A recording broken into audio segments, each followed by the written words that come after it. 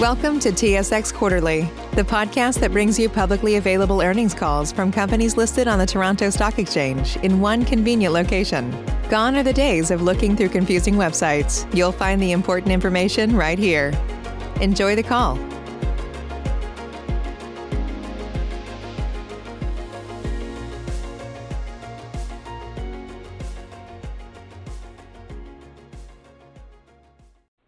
Good morning and welcome to SNC-Lavalin's fourth quarter 2020 earnings conference call.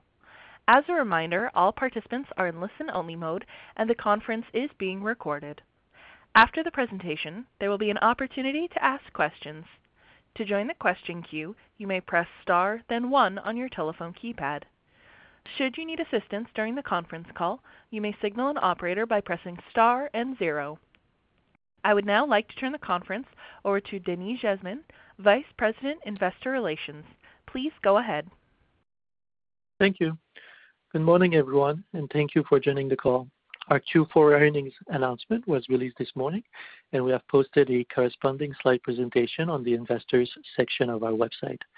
The recording of today's call and its transcript will also be available on our website within 24 hours. With me today are Ian Edwards, President and Chief Executive Officer, and Jeff Bell, Executive Vice President and Chief Financial Officer. Before we begin, I would like to ask everyone to limit themselves to 1 or 2 questions to ensure that all analysts have an opportunity to participate. You are welcome to return to the queue for any follow-up questions. I would like to draw your attention to slide 2. Comments made on today's call may contain forward-looking information. This information, by its nature, is subject to risk and uncertainties, and as such, actual results may differ materially from the views expressed today. For further information on these risks and uncertainties, please consult the company's relevant filing on SEDAR. These documents are also available on our website. Also, during the call, we may refer to certain non-IFRS measures. These measures are defined and reconciled with comparable IFRS measures in our MD&A, which can be found on SEDAR in our website. Management believes that these non-IFRS measures provide additional insight into the company's financial results, and certain investors may use this information to evaluate the company's performance from period to period. And now I'll pass the call over to Ian Edwards. Ian? Thanks, Denis, and good morning, everyone. So turning to slide 4, 2020 really has been a transformative year for SNC-Lavalin on many fronts. We took a series of actions focused really on 2 objectives. 1, reducing the company's risk profile as it relates to our legacy LSTK business. And 2, accelerating SNC-Lavalin's transition to a leading professional services and project management company. The actions we took included the closure, sale, and strategic divestment of a vast majority of the resources business, including a binding agreement to sell the oil and gas business announced on February the 9th. A review of all significant litigation matters and claims receivable in order to provide the most fulsome assessment of outstanding risk. And the continued wind down of the LSTK projects backlog by approximately $1 billion. We also demonstrated through COVID-19 pandemic both our agility in responding to unprecedented global events and the resilience of our engineering services business. We quickly pivoted to respond to the challenging environment triggered by the pandemic, moving to remote working, reducing costs, and enhancing our digital transformation. We have also collaborated with our clients to develop new risk-capped contracting models. And we have leveraged our public sector expertise and diverse service offering in our core markets to win new, and in many cases, groundbreaking work that reflects our ability to meet the changing needs of a post-COVID world.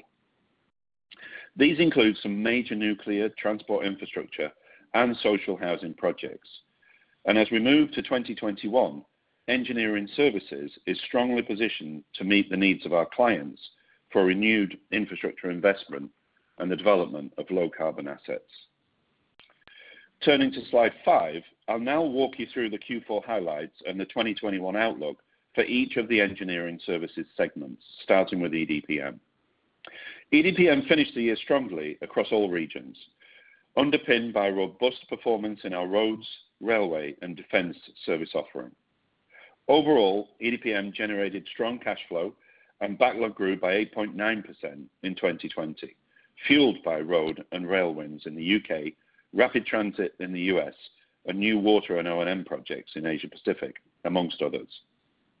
With a robust pipeline of $27 billion ahead to 2021, combined with government's commitments to infrastructure spending, we are really optimistic about the return to growth in our core geographies, particularly in the second half of the year. We have an ambitious growth plan focused on areas where we anticipate increased investment and where we have deep expertise, specifically in transportation infrastructure, water, environment, and defense. In terms of geographies, the US is a central focus.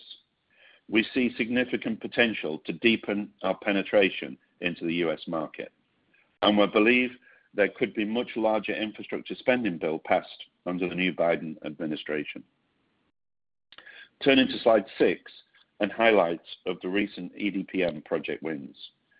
In February, SNC-Lavalin and its partners won a $1.3 billion contract to design and build Phase 2 of the East-West Rail project, one of the largest rail projects in the UK. This project features a new alliance contracting model in which all partners work as an integrated team and the risks are shared and capped amongst them. It signals a new collaborative way of working with partners and clients, and it's the model that we hope to replicate for other projects in other countries. Moving to slide 7 and highlights from our nuclear segment. Nuclear continued to perform well through Q4. A number of multi-year project extensions were awarded on contracts in the US and Canada during the quarter. And as we head into 2021, the pipeline is strong. We see significant opportunity for nuclear going forward, fueled by market demand and our own market-leading position. These opportunities include nuclear new build and reactor support, a number of projects coming up for tender by the US Department of Energy, where SNC-Lavalin already has a strong track record of wins, and nuclear decommissioning and environmental opportunities. Turning to slide 8, you can see some of the recent wins and industry awards, which include contracts in Canada and the US, as well as service support for the CANDU fleet in Canada and internationally. Moving to slide 9 and infrastructure services, the segment had a strong quarter reflecting the essential nature of infrastructure services in supporting critical infrastructure through the pandemic. Operations and maintenance continued to operate at full service levels with strong activity in power, grid, and industrial solutions. Linxon was also a strong contributor to the quarter and saw a healthy intake of orders. As we move to 21, we see a strong pipeline of opportunity for Linxon, particularly in the transportation and transmission sectors.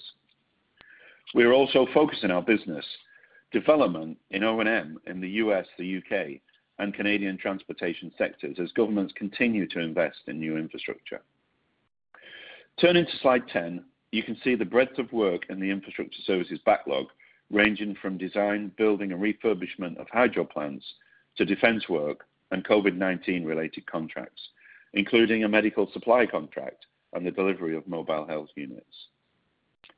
Turning to slide 11 and the capital segment, with traffic volumes down by 44% on the 407 in Q4 due to return to lockdown, there were no dividend payments in the quarter. As the province comes out of lockdown, we anticipate an increase in traffic levels and continue to believe in the long-term fundamentals of the highway in the country's largest city and economic hub. Our remaining concessions continue to perform well and have not been significantly impacted by the pandemic. Moving to slide 12, and infrastructure EPC projects. As discussed during our February 9th update, the 3 remaining Canadian light rail projects continue to progress well. We expect to continue to reduce the backlog by approximately $1 billion by the end of 21.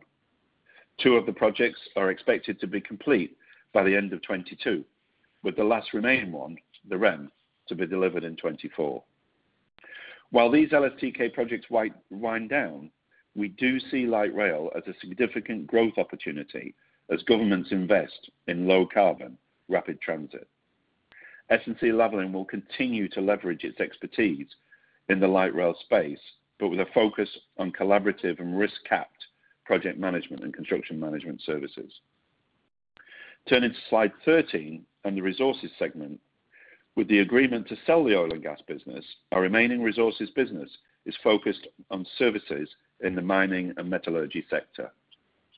We have a long history in M&M, which generates revenues of $163 million in 2020, and will be part of the ongoing engineering services offering.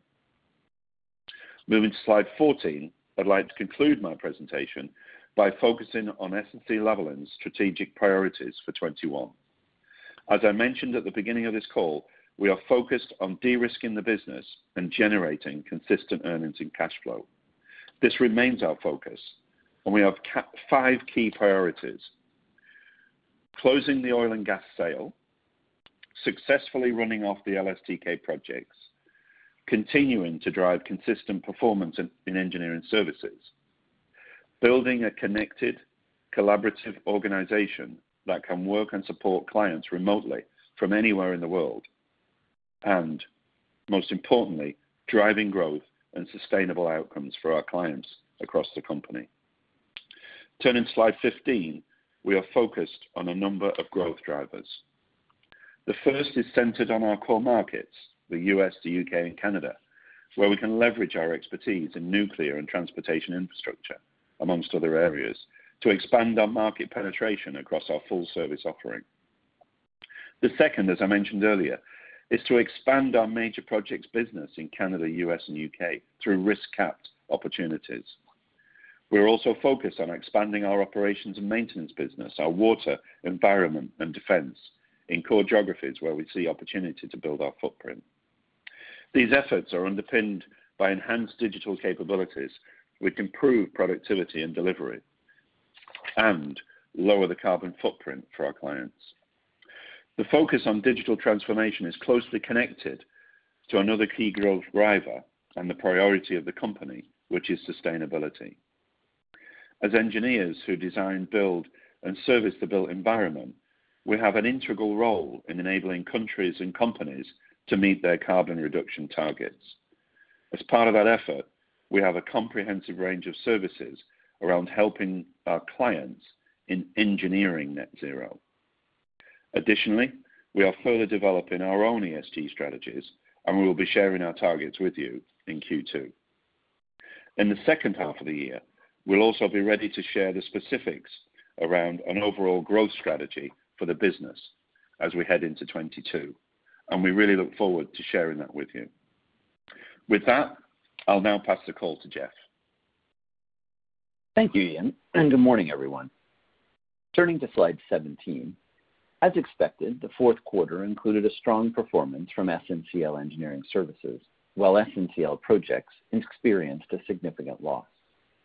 As announced on February 9th, Q4 2020 SNCL Projects included an aggregate amount of $480 million in charges, adjustments to provisions and claims receivable reductions, and a cost reassessment of the remaining Canadian LSTK infrastructure projects. Capital segment adjusted EBIT totaled $19 million, compared to $32 million, as no dividend was received in the quarter from Highway 407. Corporate SG&A expenses totaled $96 million and included $48 million of negative adjustment to the provision for the Pyrrhotite case litigation, $4 million of pension equalization provision, and $6 million invested in digital transformation initiatives.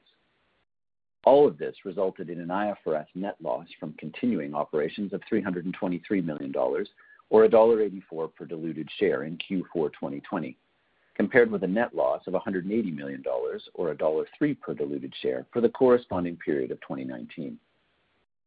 The adjusted net loss from PSPM in Q4 2020 amounted to $269 million, or $1.53 per diluted share, compared with an adjusted net income of $110 million, or 62 cents per diluted share in the corresponding period of 2019.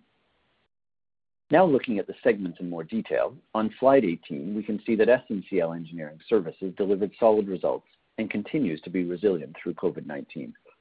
The Q4 revenue totaled $1.5 billion, representing a 3% decrease compared to Q4 2019, in line with our expectations, but was 5% higher than Q3 2020.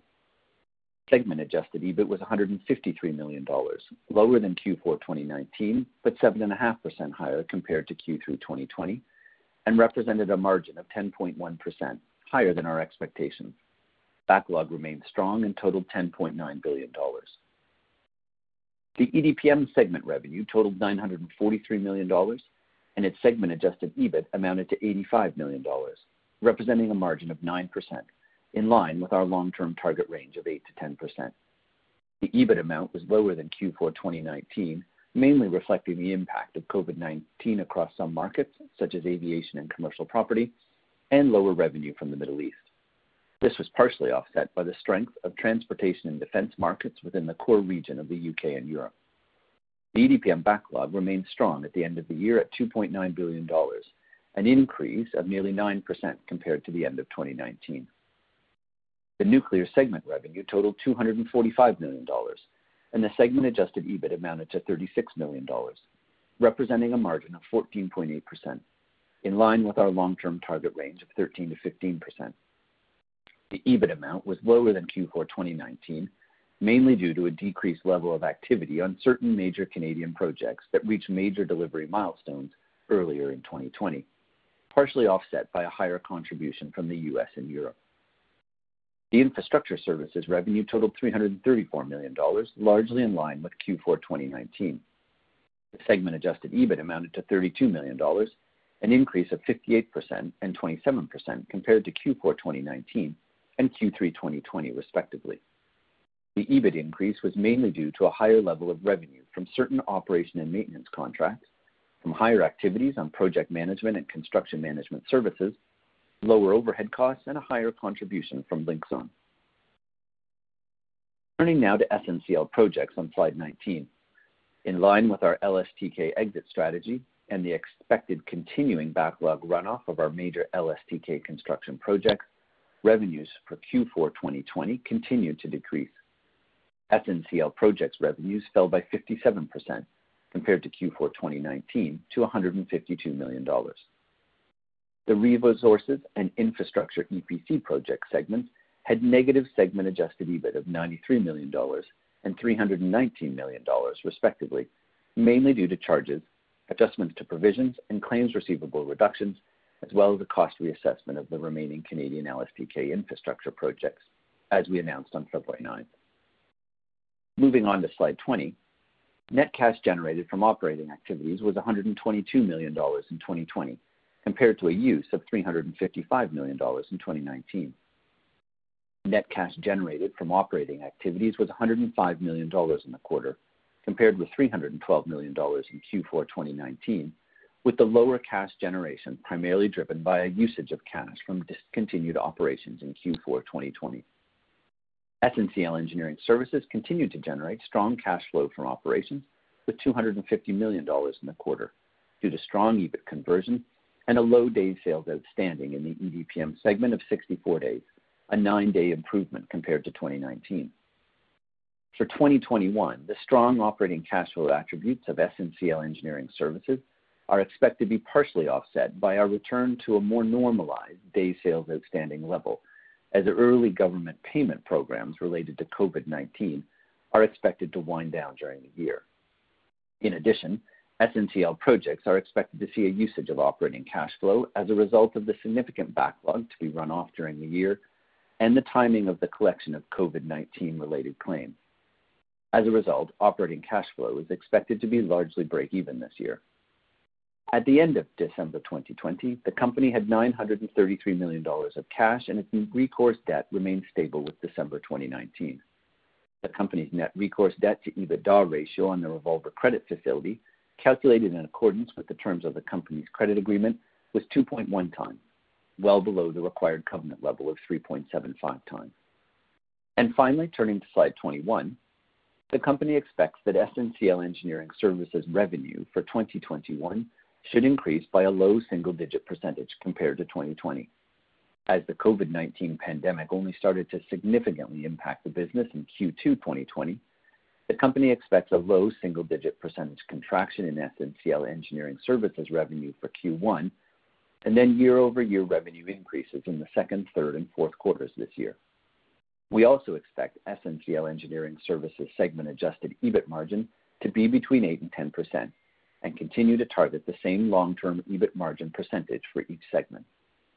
This concludes my presentation. We can now open the line for questions. Thank you. Thank you. We will now begin the question and answer session. To join the question queue, you may press star, then 1 on your telephone keypad. You will hear a tone acknowledging your request. If you are using a speakerphone, please pick up your handset before pressing any keys. To withdraw your question, please press star, then 2. We will pause for a moment as callers join the queue. Our first question comes from Yuri Lynk of Canaccord Genuity. Please go ahead. Hey, good morning, guys. Good morning. Ian, just on the outlook for 21, as you I think Jeff mentioned, the margin guidance pretty much in line with what we've seen the last few years out of engineering services, which is great in this environment.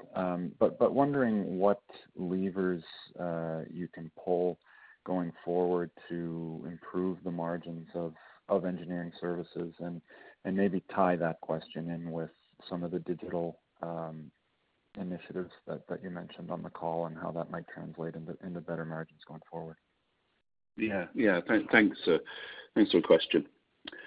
So, I mean, I think the key thing for us, as we have now kind of moved from de-risking the business into focus now on growth, particularly focus on organic growth, I think that maintaining margin levels is important, and obviously ongoing optimization of cost is important, particularly through the things that we've learned in COVID, such as remote working and digital technologies that reduce the amount of people content. But we really are focused on channeling our efforts into leveraging from that into organic growth. So, I mean, beyond this year, that's what we see as one of our key priorities. I mean, that isn't to say that, of course, we're not looking at making efficiencies. Of course we are, but margin expansion is not particularly our core focus. Okay. You also mentioned that EDPM has a growth focus in the U.S., where I think you'd like to be bigger. Does that plan, is that a solely organic plan at this point, or when might you start contemplating some acquisitions, tuck-in or otherwise, to grow in some of the markets that you might be subscale? Yeah, good question. So, well, for sure, it's both. The key right now for us is organic growth. I mean, we and it's not just EDPM. I mean, we see our business primarily focused in infrastructure in the southern states, and we have a drive to look to build on that through growth in the Northwest and the Northeast and in California. We have obviously a very strong nuclear environmental management business with the Department of Energy, and we see really strong growth potential from that. And then that's obviously all from an organic perspective. I mean, and we see great kind of potential from federal government investment, particularly the rhetoric around the new administration.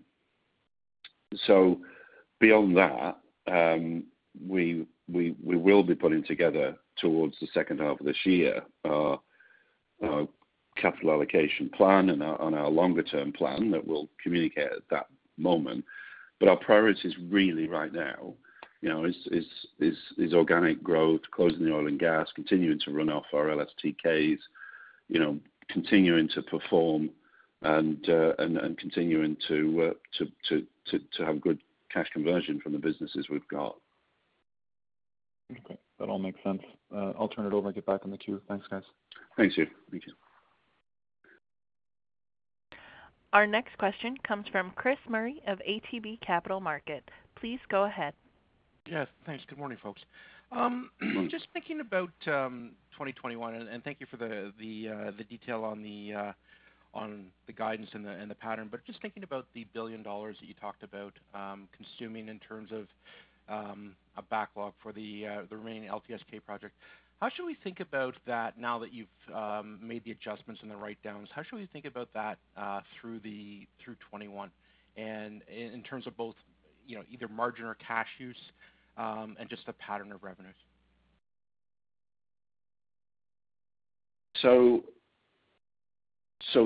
Okay. So you mean from specifically the sector of the LSTK business, right? Exactly. Yeah. I'm just trying to make sure that we kind of have the surprises behind us. Yeah. Okay. So let me get Jeff to explain about the cash flow. But clearly, from a margin perspective and a risk perspective, I think as we said on the night for these 3 jobs, I mean, we're down to 3 jobs now. We're down to the Trillium, the REM, and Eglinton. We are, working through these jobs. We've got a good line of sight into these jobs. They've been affected by COVID.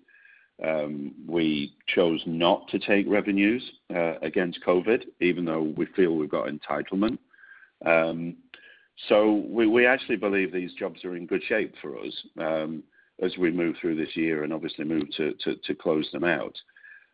Specifically to the cash profile, and I'll just ask Jeff to talk to that as we work through them. Yeah, so I think the first thing I'd say, from a revenue perspective, they're broadly equal over the 4 quarters, slightly more weighted to Q2 and Q3 because it's the summer months and it's easier to deploy, more of particularly the construction elements of them in the summer months. So a bit of a weighting that way. From a cash flow perspective, as you heard me say, we do expect them to be at an operating cash flow level to be a usage of cash in 2021, and that's really driven by 2 things. Because overall, of those remaining projects, we do expect them to be, as a portfolio, cash flow neutral to positive over their life.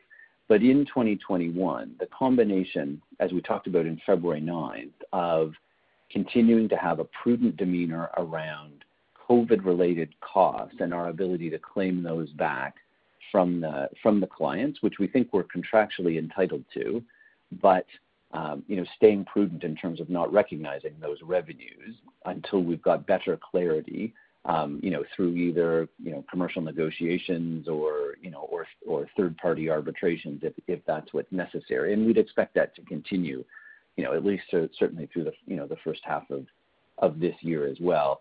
And putting that much, delivery of backlog to work during the year also means that, at different points in the year, will be, our cash usage will be running ahead of, the actual, payment reprofile from the joint ventures or the customers themselves. That obviously works out over time, but a bit of a timing drag on that in 2021 as well.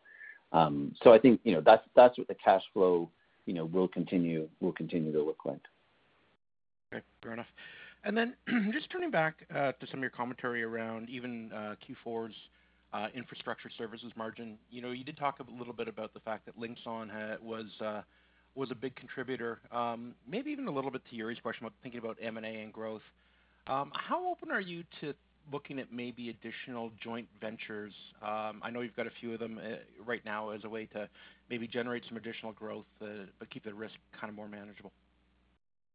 Yeah, that's a good question. So that the Linxon joint venture as a specific kind of business venture has been a real success for us because we've used the best of our project management skills with the ABBs and now Hitachi ABB equipment. So it offers a total solution for our customers. So, 1 + 1 = 3, so to speak.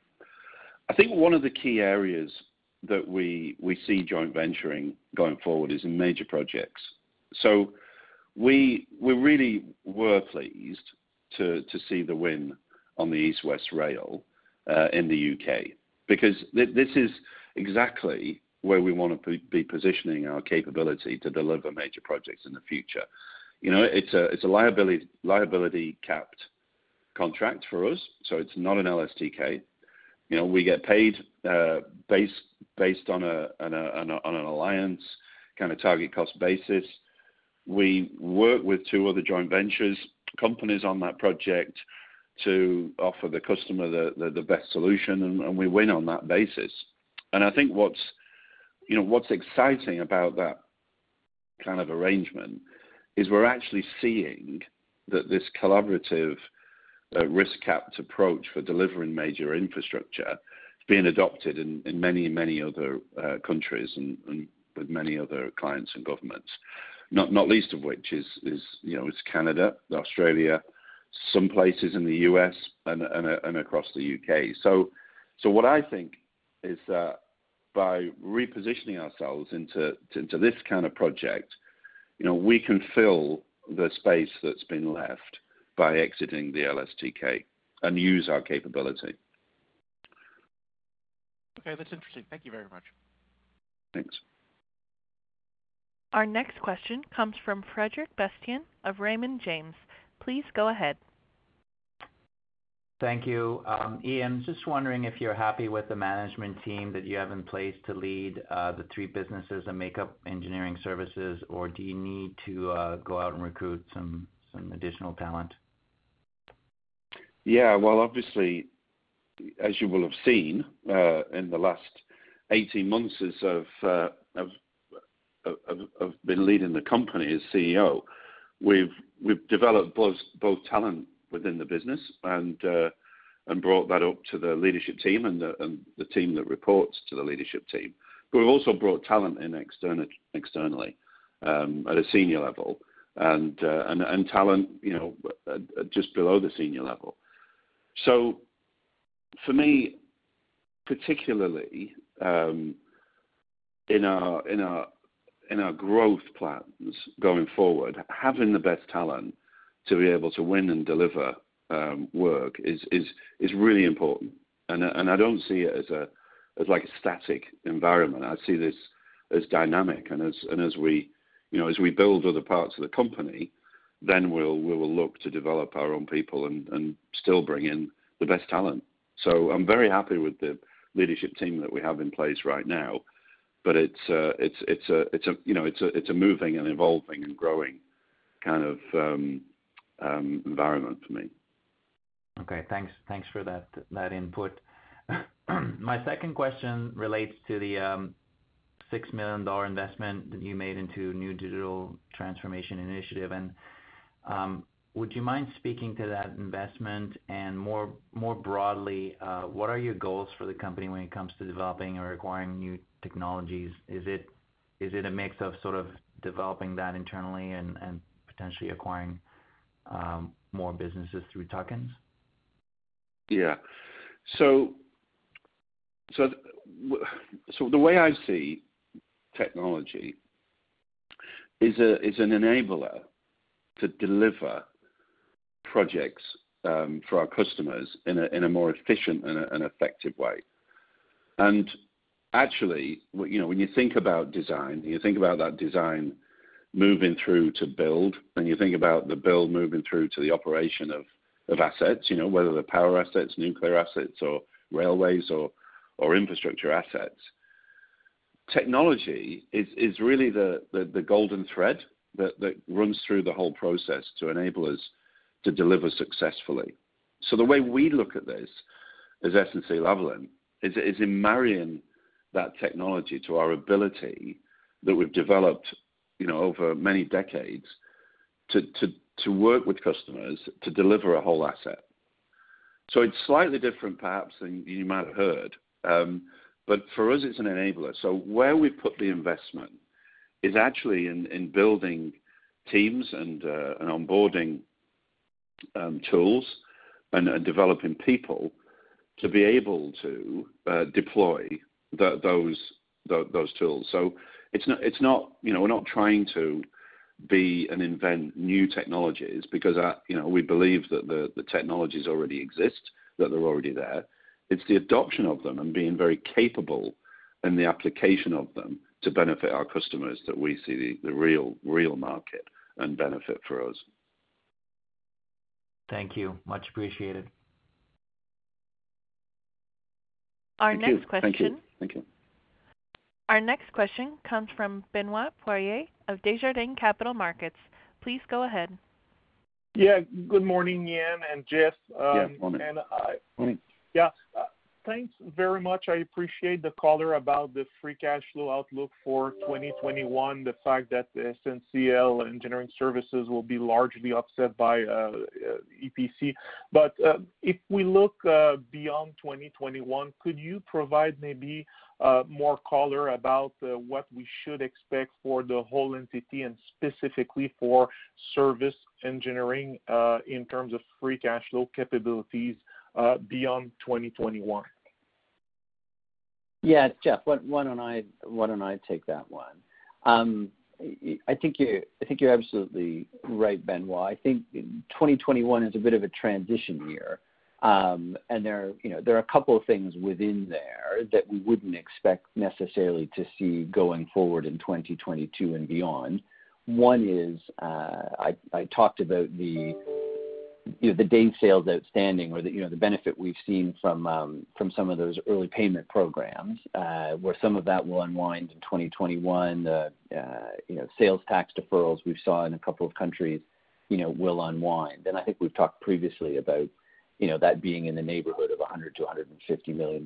So you would think about that not being there in 2022 and beyond, and therefore the EBIT conversion percent, naturally should be fairly high, based on our normal tax rate of low 20%. You'd expect a pretty high EBIT percentage conversion in 2022 going forward. And obviously as the LSTK on the project side run down and we get more clarity on claims related to COVID that we think we're entitled to, and how that will play out. Again, when you get into 2022, you'd expect to see that much more normalized. I hope that helps. Okay. Yeah, that's great color, Jeff. And maybe any thoughts about the seasonality in terms of free cash flow, let's say not on a quarterly basis, but between first half and second half in terms of overall expectation for 2021? Yeah, I think it will be more weighted to the second half than the first half. Obviously, we'll be doing, and as we have been through 2020, highly focused on cash flow. But the nature of it is such that we expect it to be more weighted to the second half than the first half. Okay, that's great. And now, given the big announcement on the February 9 with respect to the divestiture of the oil and gas business, how should we be thinking with respect to your remaining mining services business? I'm just wondering whether it would make sense to divest it and focus on core engineering services now that it's a much smaller portion of your business now. Well, currently we're looking to continue to grow that business as a services business in the mining and metal sector. And if you think about it, SNC-Lavalin kind of for a long time has been more kind of stronger and more weighted into mining than it ever was in oil and gas. So it's kind of part of the DNA of the business. But you're right. I mean, we're very, very focused on specific clients. We're very focused on specific geographies. It's not a very, very major component of our engineering services businesses, but it is profitable. And currently we remain supporting that and intend to grow it organically. Okay, that's great, Ian. And last question for me: when we look at your leverage ratio, you were able to get it toward 2.1 times at year end. And as we look through 2021 with EBITDA improvement in light of free cash flow expectation, how should we be thinking about your net recourse debt to EBITDA ratio in 2021? And what you would consider your optimal balance sheet longer term in terms of leverage ratio and the opportunity to eventually deploy capital? Yeah, I think I'd answer that with two components, Benoit. I think the first is certainly we continue to to see with the outlook that we've given to remain well within our covenant ratio metrics. Throughout the year, it as it did in 2020, will likely vary around somewhat, but should be well below any of our thresholds.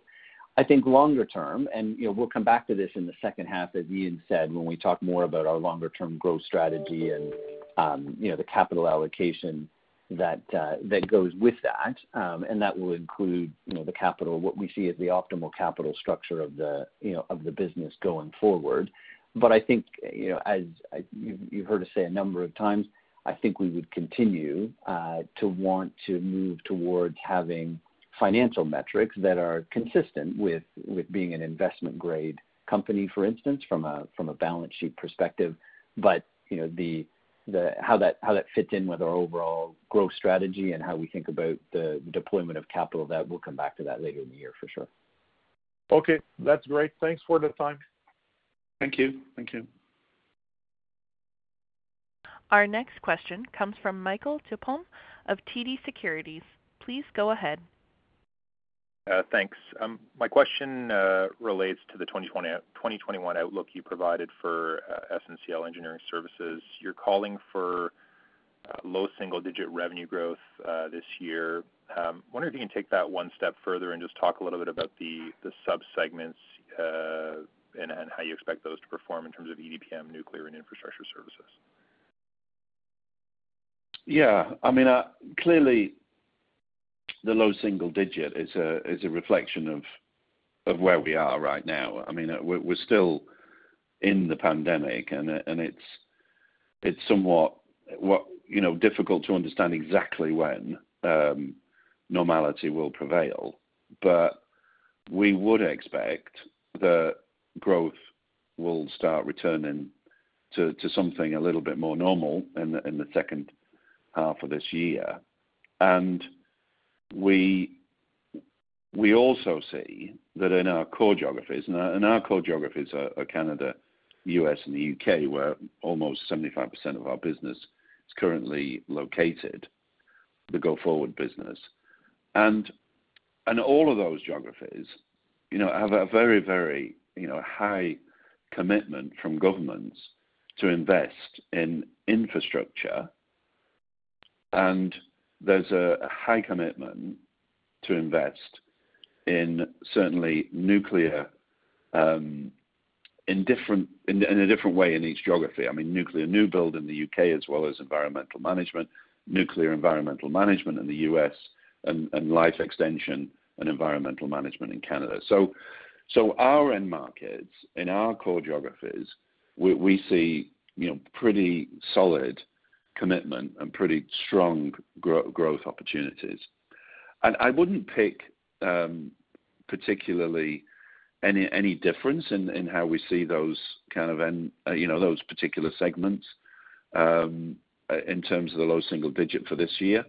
But what we will do when we come back with our longer term growth plan in the second half of this year, we'll be clear about that and where we see the most growth potential, and the subsegments to those sectors, if you like. I appreciate that. Thank you. And just similarly, in terms of the outlook for 2021, in terms of the margin expectations, I think if we look at 2020, EDPM came in around the 8% level, so sort of toward the bottom end of the range you provided for 2021. Is it reasonable to think about the midpoint of that range and think about expecting some improvement in EDPM in 2021? And what would it be? What would be the factors that would sort of drive that improvement if that's the case? It's Jeff here. Maybe I'll take that one. I think I'd point you to in 2020, EDPM had quite a challenged first quarter from an EBIT percentage perspective. If you looked at quarters 2, 3, and 4 those would be much more representative of, what we would consider to be the quarter-on-quarter, EBIT percentages, and much more in the mid part of the range of the 8 to 10%. So I think 2020 overall was impacted by that first quarter, which we wouldn't necessarily see repeating this year. Okay, thanks for that, Jeff. And then just one last one. I didn't see anything in particular mentioned about this in terms of any changes, but can you just provide an update on the last remaining mining metallurgy LSTK project? I think it's supposed to be done in Q2, but just any update there, and whether or not you see any areas of remaining risk there. No, it's progressing well. It's 75 million, I think, from the end of the year backlog, which we look to close in Q2 with the middle of this year. So far, there's nothing unusual to report about that project. It's going well. Okay, thank you. Our next question comes from Devin Dodge of BMO Capital Markets. Please go ahead. Thanks. So I wanted to come back to infrastructure services. The margin performance in Q4 was really strong. Nearly 10%. I'm just trying to better understand, what's driving that margin performance in Q4 and just generally in 2020, and why the guidance of 5 to 7% next year essentially implies some margin compression next year. Yeah, Infra Services has got a few different components to it, which links on into the joint venture company with ABB. All our operations and maintenance business is within Infra Services, and then we've got the services part of it, which really provides services to hydro and power, to the medical industries, and to industrial solutions. So, in fact, all of those kind of performed very, very well, and have been very resilient, if not even, received good wins through the COVID period because of the very nature of those businesses. So for sure, they are performing very well, and as you rightly said, performed particularly well in the last quarter. Just on the specifics of the quarter margin, I'll just ask Jeff to talk to that. Yeah, and it was very strong, and you're right, Devin. We wouldn't expect necessarily to see that, on an ongoing basis. And it was a combination of a few things. It's a business that has a smaller overhead base, and they were particularly effective at reducing costs that we saw in the quarter. And some of that was COVID related, so that was good to see. Not sure that we would see that carrying on, particularly as as hopefully we come out of COVID later through the year. And we also saw some good delivery on some of our O&M projects, where we realized better margins on a few of those key projects. Again, that was specifically related to circumstances in 2020. On an ongoing basis, we'd expect those to return to a more normalized level in the 5 to 7% range. Okay, thanks. That was good color. Maybe just another one for you, Jeff. Continues to be a lot of cash on the balance sheet. I think it was just under $1 billion at year end. Just can you provide some color on that cash balance? Is that the right amount, or is there an opportunity to streamline that cash position and maybe put that capital to work in other areas of the business? Yeah, I think it's a good question. And you wouldn't be surprised. Our demeanor in 2020 has been around financial flexibility and liquidity, particularly in a COVID environment. I think as we look going forward, though, we see more confidence in terms of being able to maximize the efficiency of our cash on the balance sheet. I'd make a couple of observations. There's a natural level of cash, particularly with the large infrastructure projects that we have, as well as the oil and gas business and the scope and breadth of that. That I would say our kind of natural cash balance is naturally in the sort of somewhere between, around 600 million-ish is what we would normally expect because of the way, some cash is tied up in joint ventures or is in different parts of the world or is needed for the working capital requirements of things like infra projects. Therefore, we do have some level of excess cash, but we'll be looking, to see, for instance, how we deploy that. In the first quarter here, we have a small debenture bond coming due. At this point, we wouldn't necessarily see, retaking that into the market. So there's different ways we may look to, bring that cash balance down, to optimize where we are. But the business does have a reasonable level of working capital in terms of cash that it requires. Hopefully that helps. That was helpful. Thank you very much. I'll turn it over. Thank you. Our next question comes from Mark Neville of Scotiabank. Please go ahead. Hey, good morning, guys. I just want to follow up on that cash flow conversation. I want to make sure I'm sort of understanding all the puts and takes. Jeff, you mentioned, I think, $100 to $150 million. Was that tax? Was that just tax, or was that sort of the working cap investment for the year?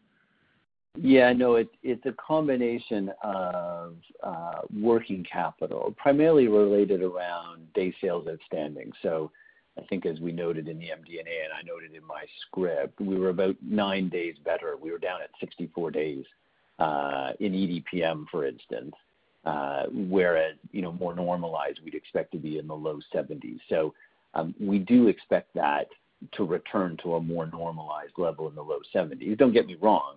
We're looking at all opportunities, to improve that sustainably over time. So if we can, find and are working on, working capital initiatives to try and, release cash from the balance sheet. But I think our view is, to be prudent, you'd assume that would return to something that's more normalized.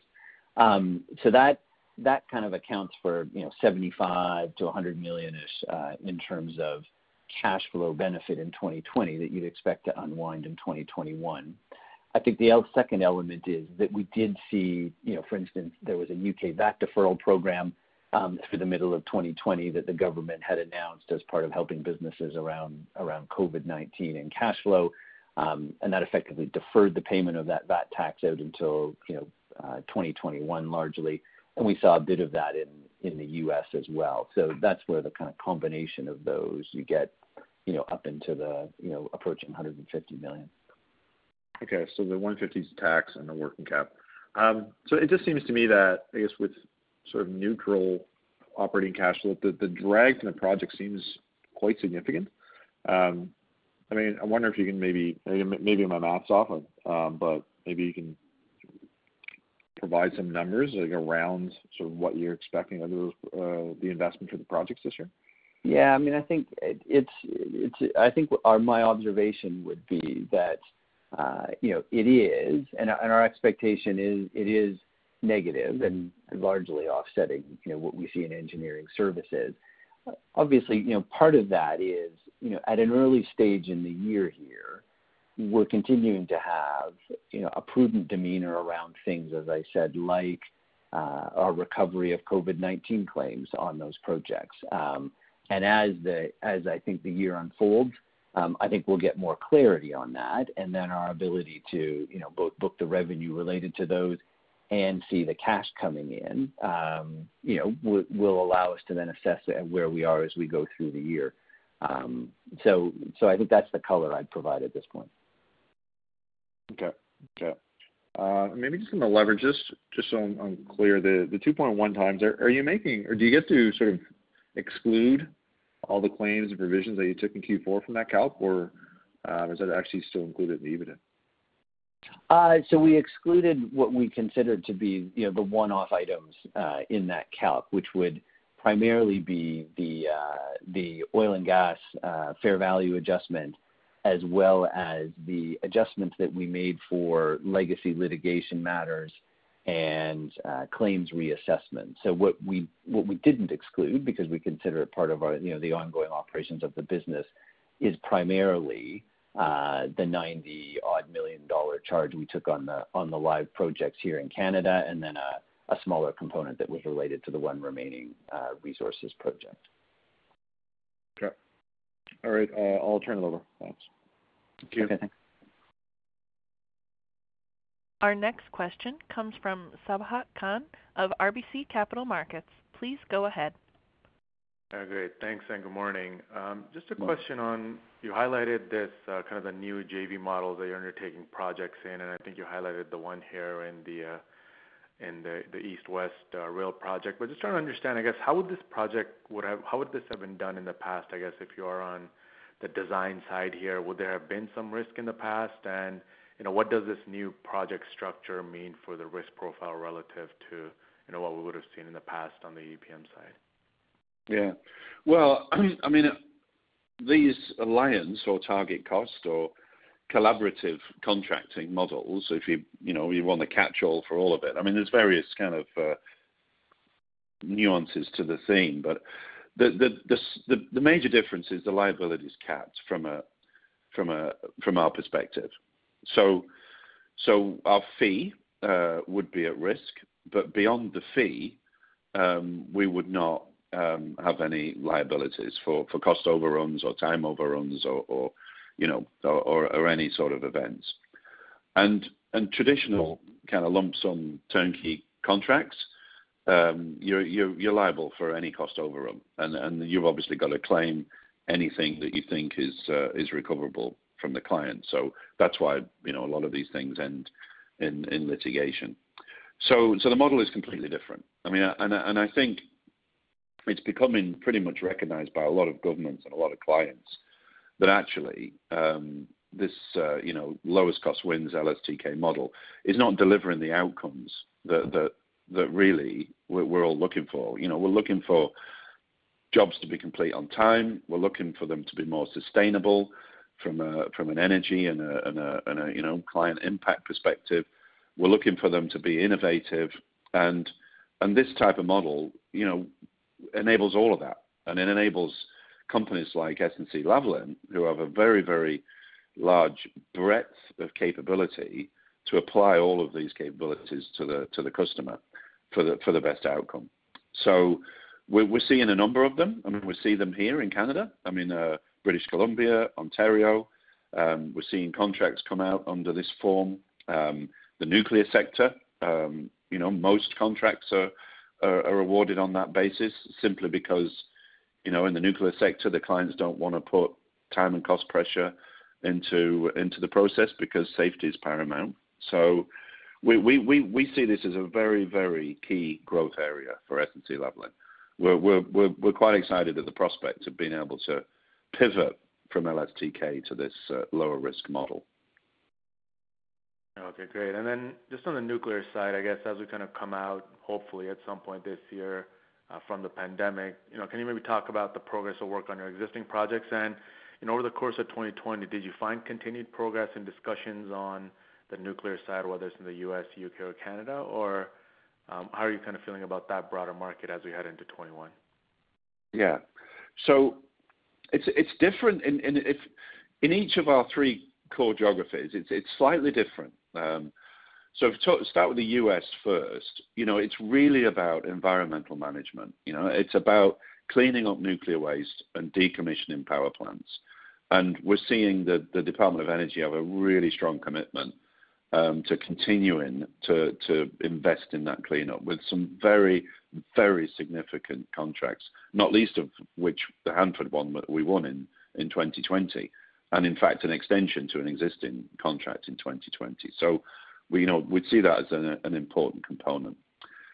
In the UK, I mean, they're obviously we're involved in the new build in Hinkley, and I think it's likely that new build will continue in the UK through to Sizewell, and that's a very significant opportunity for us, as well as decommissioning and helping some clients actually keep their power plants running for life extension through engineering contracts. And then Canada is all about our CANDU technology and supporting reactors around the world from the CANDU technology, but also the reactor life extension work that we do at Darlington and Bruce. So I think, you think about all of those different components and the market that's out there, the potential for growth in our particular sectors within the end markets within nuclear is quite strong. All right, great. And then on the infrastructure EPC side, obviously you've taken a number of provisions related to some projects where you are having discussions with the client. Can you maybe walk us through, what we could expect if there is a recovery or partial recovery, maybe from the accounting side? Would there be a revenue recognition and then the cost and I guess, the full kind of income statement recognition? Would there just be a EBIT or EBITDA flow through? If you can maybe walk us through what it could look like if there is a positive recovery at some point, and maybe any visibility on timelines there over the course of the next year or two. Well, let me answer half of that and let Jeff come in on the specifics of the revenue margin recognition. I think the first thing I'd say is you're right. I think we've taken a prudent approach to COVID recovery on all three of the jobs that we have going. And clearly the jobs have been impacted, and clearly there's vehicles through the contract for us to claim that loss. The burden of proof is on us. So we have to go through a process with our clients, hopefully through negotiation, not litigation, to really, pursue those recoveries and pursue those entitlements. And it's complex because, they're very, very huge, large contracts with lots of kind of moving parts and labor, and the impacts are complex to prove from a productivity perspective. So, I wouldn't want to get into a commitment as to when we're going to see those recoveries, but we are in good, positive kind of dialogue with our customers. And then Jeff, perhaps just on the specific, how you see that. Yeah, I mean, we would expect obviously to book the revenue at the point at which we have resolved those with the client. It is subject because we account for this project on a percentage of completion basis.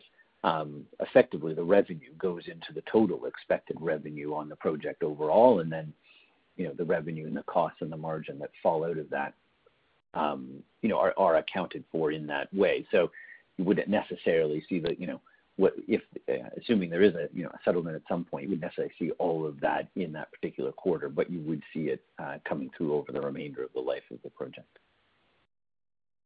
Great. Thanks very much for the color. Thank you. Our next question comes from Mona Nazir of Laurentian Bank. Please go ahead. Good morning, and thank you for taking my questions. So just firstly, in regard to the forecast for SNCL Engineering Services, the low single-digit growth, you did touch on federal stimulus in your core markets, the U.S., Canada, and the UK. I'm just wondering if the guidance has stimulus factored in or a significant amount, just some color around that. Yeah, okay. Yeah, that's a good comment. And I think you'd probably say no, because we're still in the pandemic and we're still trying to understand what the exit to the pandemic looks like.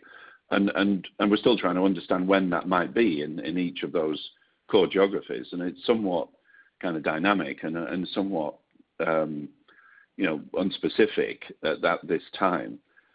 I mean, for sure, you look at the current commitment for the infrastructure bill in the U.S., that will get passed at some point, and that will be very significant. And I would expect that the improvement and the flow through will probably not happen this year. I mean, if it is this year, it's going to be towards the end of this year.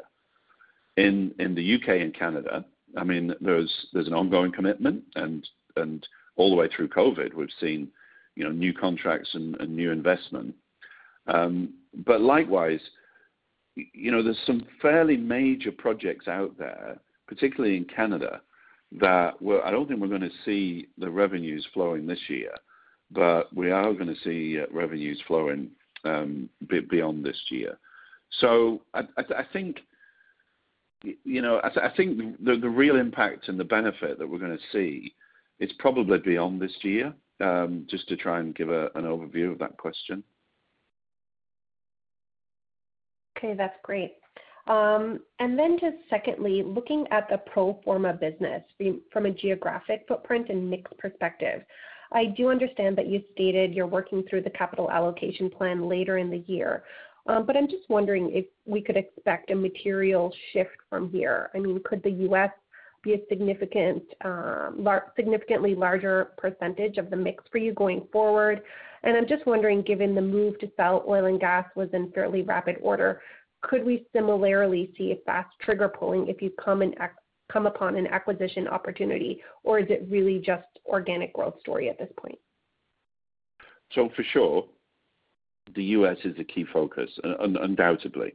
I mean, 20% of our business currently comes out of the U.S., where it's 30% and a high 20s in the UK. So for sure, with 5,000 people there, we're not at the scale of our peers.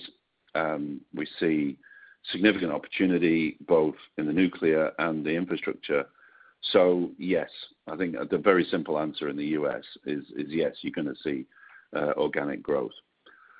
As far as our inorganic growth plans and where we might apply that capital, we will come back and be a lot clearer about that.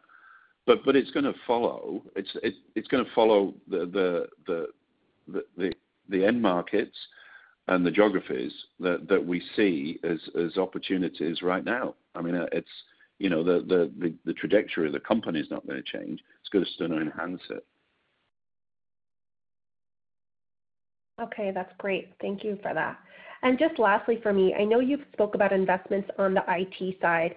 I'm just wondering, from your perspective, if you think there's been an acceleration for IT to be married or weaved into the offering with work-from-home environment. Do you feel that customers are having more demands, or is it really capability requirements that you feel are needed, or are competitors offering more forward-looking solutions? I'm just wondering if you could speak a little bit more about the current and potential future IT investments and the drivers of such. Thank you. Yeah, well, I think our sector, in the engineering and construction sector, is generally seen as a slow adopter of technology, digital technologies, use of data. And I think obviously through COVID,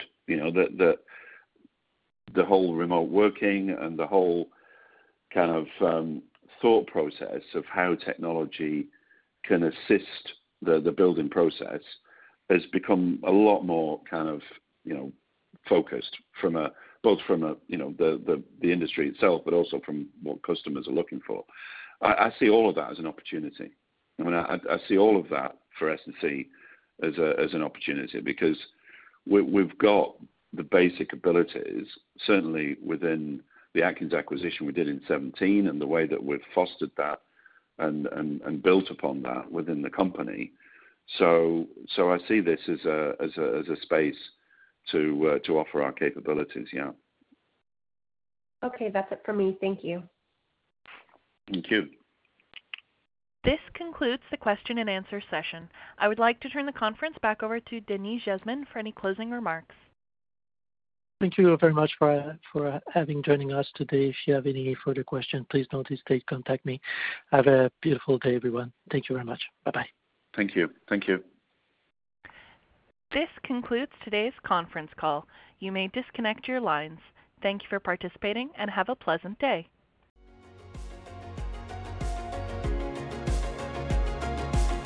Thank you for listening to TSX Quarterly. If you enjoyed the cast, remember to leave a good rating. And remember, for any additional inquiries, please consult the company's investor relations section on their website. See you next time.